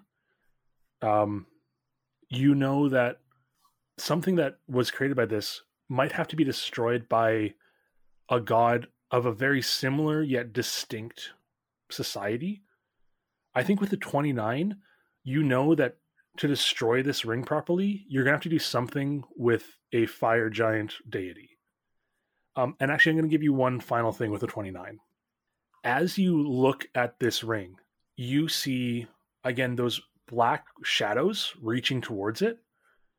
As these black shadows reach towards it, you notice two things about those black shadows. First of all, this is similar to what you have envisioned about any like tales of corruption or corrupted items. It is very similar in that regard. It looks like somehow this has been corrupted even beyond its evil intent already. It's become worse and more. But the second thing you notice is that as those tendrils are kind of reaching towards it and warping the air around it, you see words and glyphs and script in thousands of different languages. And this, with a 29, strikes you as incredibly similar to the archives. Nobody touch the ring. Can't stress this enough. Do not touch the ring. Sorry. Right. How are we gonna pick it up then? Bag of holding? Does anyone have like like one of those grabby? Anyone? Oh, Why don't we just like dog poop it, where you like reverse the bag and just like I'm just throwing ideas out. Wait, do you pick up poo? Oh, well, You like pick up dog poo? Is that a thing that you do? It's a thing in the cities. Am I supposed to be picking up poo? Well, if And you I have just no let it business- right over. fine if in cities I'm sure it's fine out here, but you get charged if you don't in cityscapes. Oh shit! Literally. Literally, yes. Not Oh, good into one. that. Oh, you beat me to it. Cricket, if you would, just hold out a bag of some kind, preferably a bag that you don't need to reach into. Hold on a second. Here we go. Yeah. All right. Salem is going to use the create a non-magical trinket part of prestidigitation to create a small spade that fits in their hand and spade the ring into Cricket's back. Amazing. All in the span of about 6 seconds because that's how long it lasts. So, Absolutely perfect. That is the perfect use of prestidigitation. I love it. You are able to safely transport this ring into the bag. Salem, as your magic trinket touches it, you do just hear a voice in your head say, come on, no, not on the back up. And he's like, okay, all right, I got it. right. That's done. Tie it up and then attach it to my waist.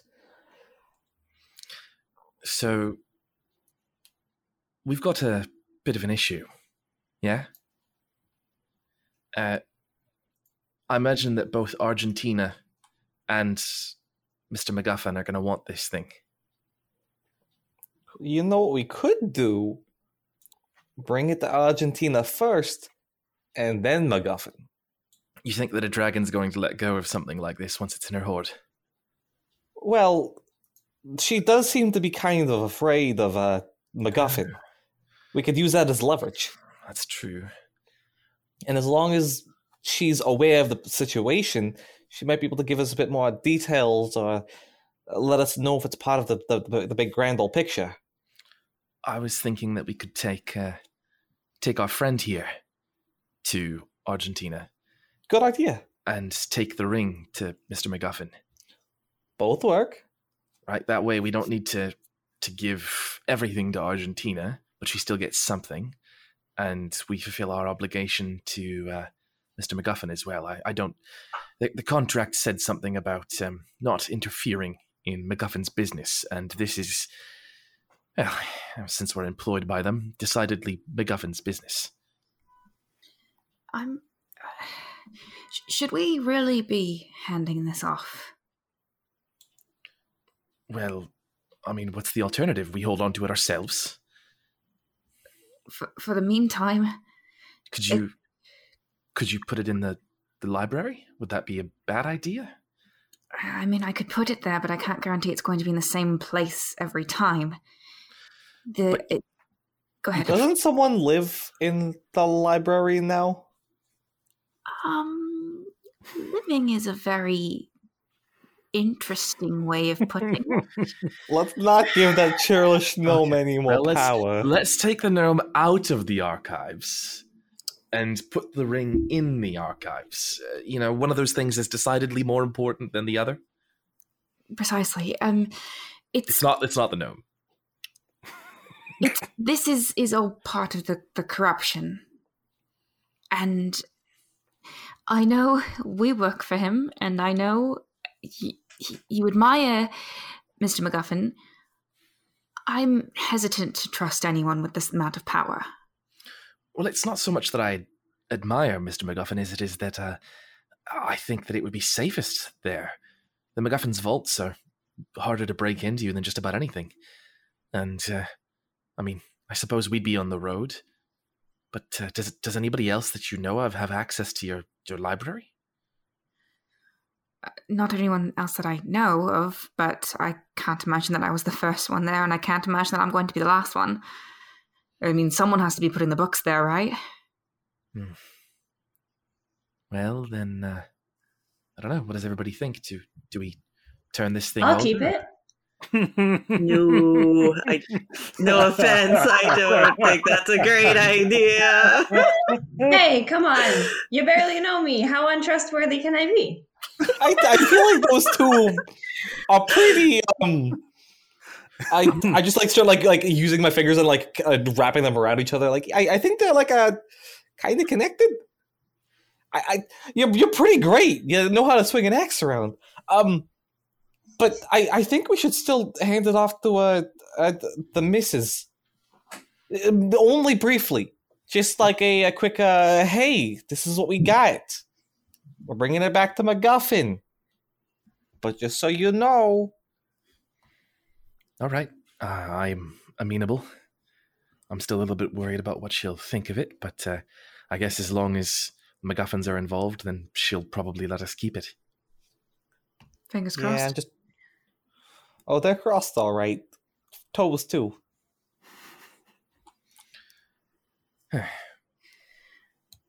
Alonwyn is gonna pick up the dwarf and look to Kristrid and ask, do you mind if I put him on your companion's back?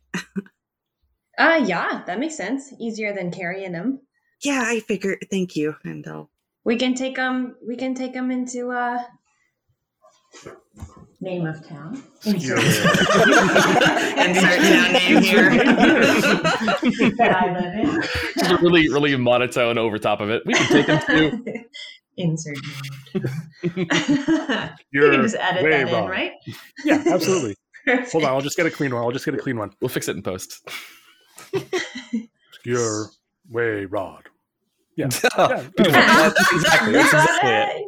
Yeah, we've got a wonderful healer. I mean, granted, everyone unfreezes nicely better than his arm did. Yeah. Which, speaking of, and I'll just sort of nod my head like, should we go? I feel like this place is gonna melt into a tidal wave right around us. Before we do anything and we leave, Don't just swing my anything happen? No. Damn it! Nothing happens. Now it has lost that ultra reflective quality. It now just looks like you can see the chisel marks as they have done a whole bunch of pickaxes and actually carving the tunnel out. This looks like much more like what you would imagine a mine looks like, as opposed to these crystal clear sheets of glass on the side. All right, it is all clear. I've checked it firsthand. Perfect. I think the last thing you guys notice before you head out is that on this dwarf's belt, you do see a pickaxe, a small little hand pickaxe, which Longlin, you I think instantly get a sense like this is an incredibly nice pickaxe for someone who's working in the mine. This is a very ornate and pristine pickaxe. Like it doesn't have any dents or scratches on it. Toby the player would want to take it, but Longlin the character would not want to take something that doesn't belong to her. Okay. We're just gonna hold on to it and then give it back to him, right? I That's guess what so. we're doing? I mean, what am I going to do with a pickaxe? Maybe mine someone's brain? There's a lot you can do. I'm with sorry, a what? pickaxe. What? What did he say about a brain? Like you gotta like try and figure out what they want. So you gotta mine into their brain. Anyway, let's actually just go breed along because I'm sure our little pal over there will want it back when he awakens. You do see, actually, I guess, sorry, there is one more thing that you see. There are the bodies of 5 other dwarves that were behind this wall. You had seen kind of their forms lying on the ground. As you look, they have clearly been dead for several weeks, but they have been frozen and preserved, but they are very much dead. So there are some bodies of the dwarves. It looks like these were kind of the first casualties. Can I? Yeah. How many are there? There are 5. Can I take them to the archives? Yes, you may. I'm going to need you to roll me a luck check. Okay. Ugh.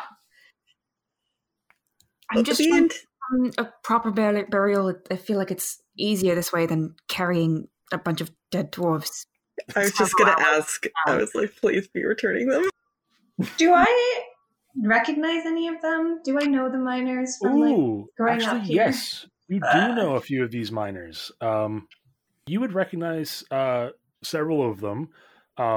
3 of them are from the Flintback family.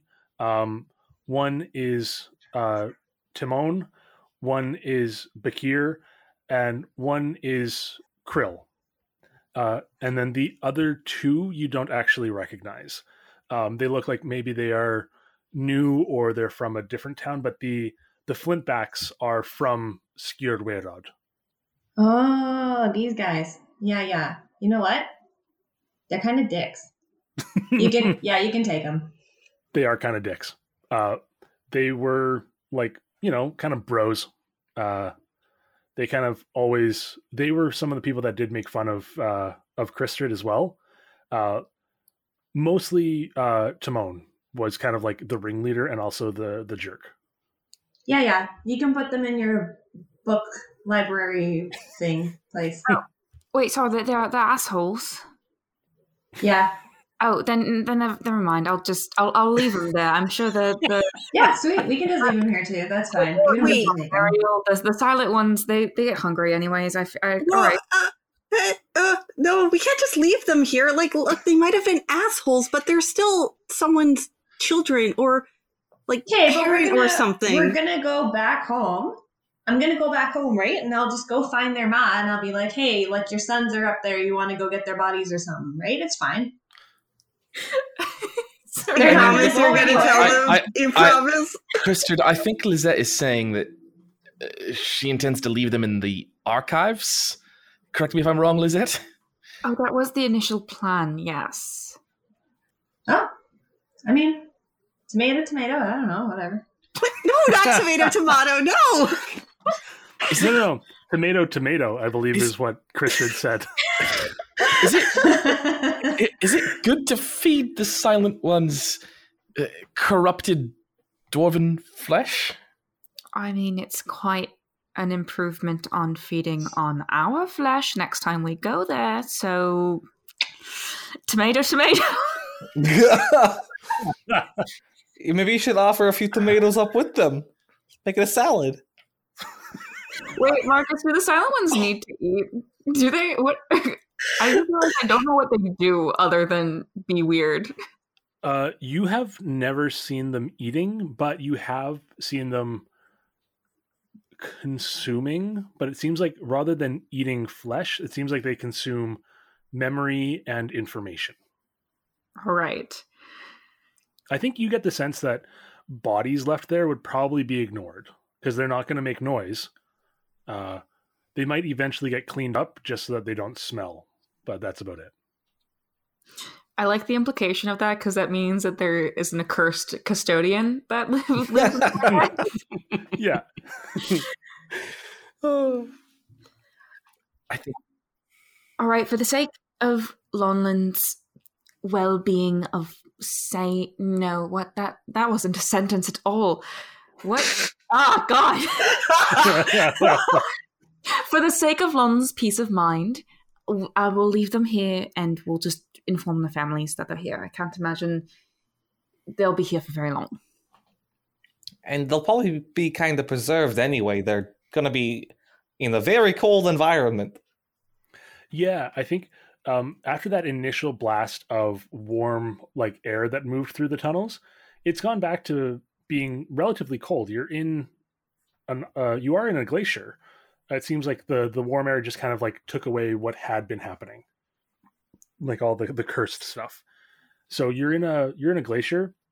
It is basically a refrigerator in here. It doesn't look like it's in danger of melting, but as the five of you head out with the dwarf not the body, he is still alive, with Hal strapped on Otis's back. After a little bit, you arrive on the outskirts of Skjerdweirod, and you hear a call come up from the town. People are coming! Who's that? I don't know. It's Chris. Someone get Bay. And a moment later, you see a beautiful dwarven woman running forward. She is wearing gleaming plate armor. She has blonde hair. She is covered in, well, it looks like not so much bandages. It looks like she's just kind of got extra layers on. Maybe some fur has been wrapped around some of the slightly less well-covered areas of her armor. But as soon as she sees Chris, she runs forward. She throws down this shield that has some holy symbol on it. She runs forward and she's like, "Babe, hey, oh my God, babe, you're here. I was so worried about you." Oh, my darling. Oh, I've missed you. Oh, you're all right? Everyone's all right? What happened?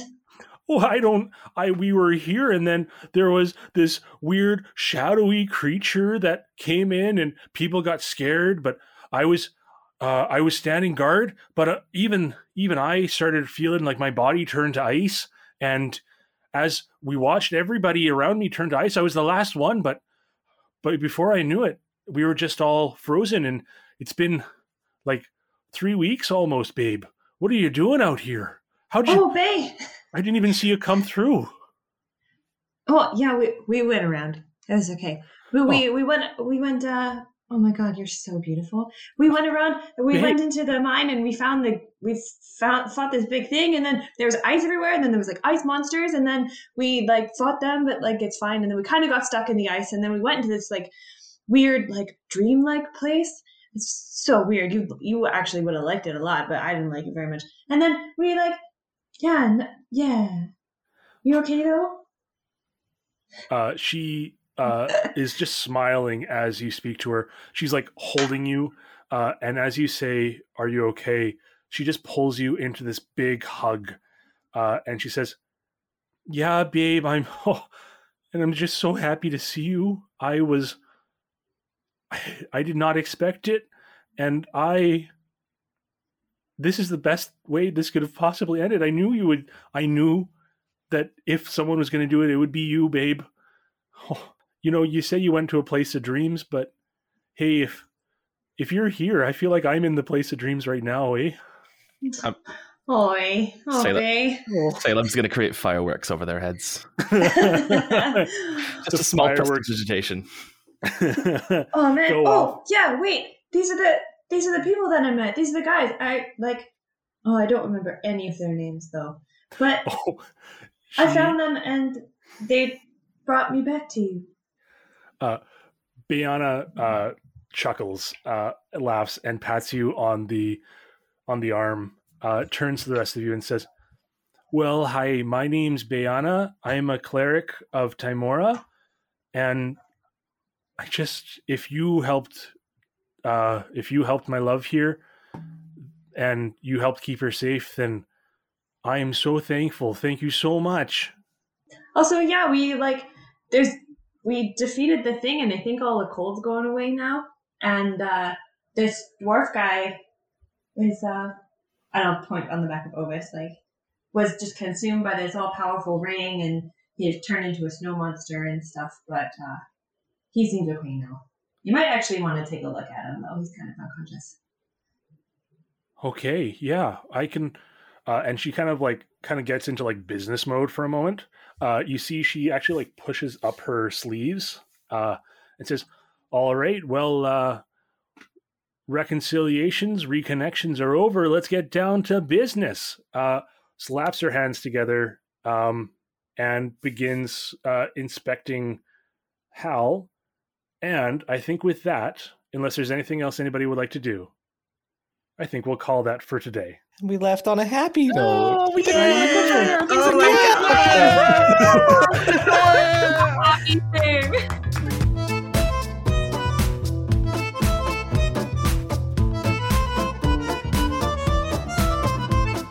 Tune in next time for another exciting adventure in the Dirty 20s. With one major threat defeated, what's next in store for our heroes? How does this artifact tie into corruption? And will Marcus ever give these heroes the vacation someplace warm that they deserve? Tune in to find out. In the meantime, visit www.dirty20spodcast.com, all spelled out, to be a real cool customer. If you want to contact us, you can send us an email at dirty20spodcast@gmail.com. We'd love to hear from you, and if you send us any fan art, we'll be sure to add it to the website. Remember to rate, review, and subscribe on whichever podcasting app you use. My name is Marcus Stusek. My players were Craig Chapman, Richard Chapman, Toby McGowan, Elliot White, and special guest Tessa Gunn. Thank you for joining us, Tessa. Until next time, friends, stay safe, stay kind, and don't take any wooden nickels.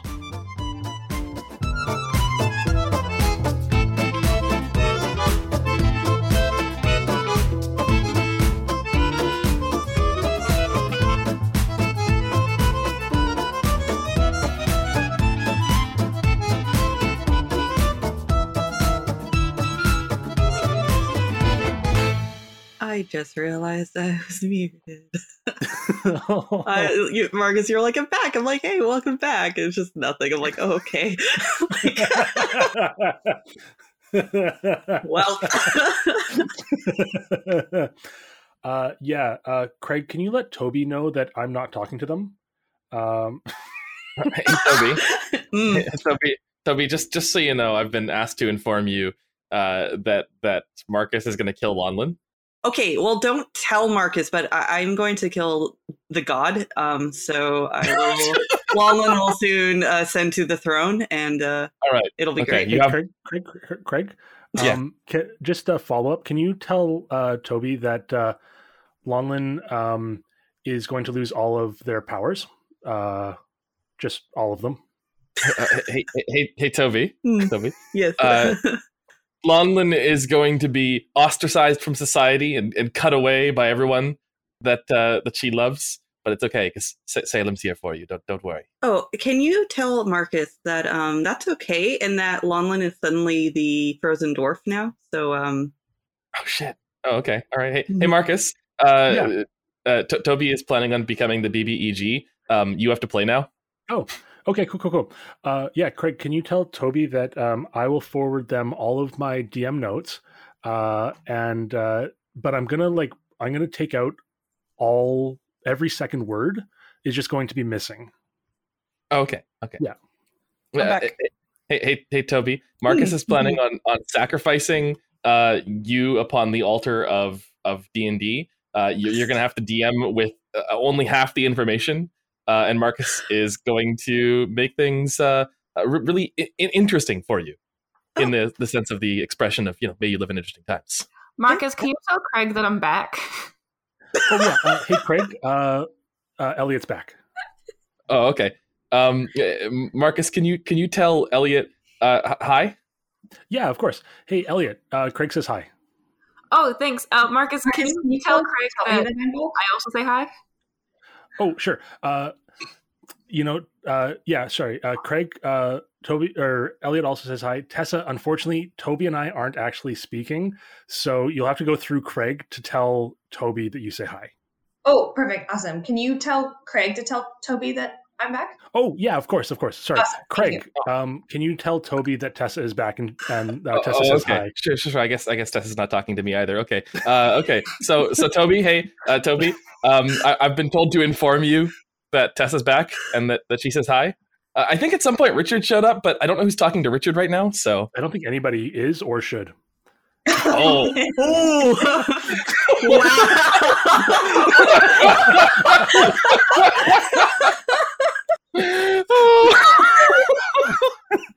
Fucking savage. No. All right. Thanks, everybody. That was a lot of fun. That all stays in. All stays in the podcast. That does all stay in for sure. That's just like the extra cutscene you get at the end if you listen to it all the way at the end. Yeah. It's an advertisement for Sending Stones and for a new development of Sending Stones that allow multiple communication rather than just communication to one person at a time. Yeah, exactly. Yeah. But I feel like, we want like a smaller word, and like maybe it's about like having like a group or like a cluster or like maybe it's like a cell of friends or something. What about a telestone? Oh, okay. Yeah. A telestone. What does the tele stand for? Telepathy. Oh, yeah, of course. Yeah, it's a telepathy group. Oh, yeah. Okay, perfect. All right. Hey, Richard. Hi, I love you. Hello. Hi, Richard. Hi there. I'm glad to be on speaking terms again. For now. Oh.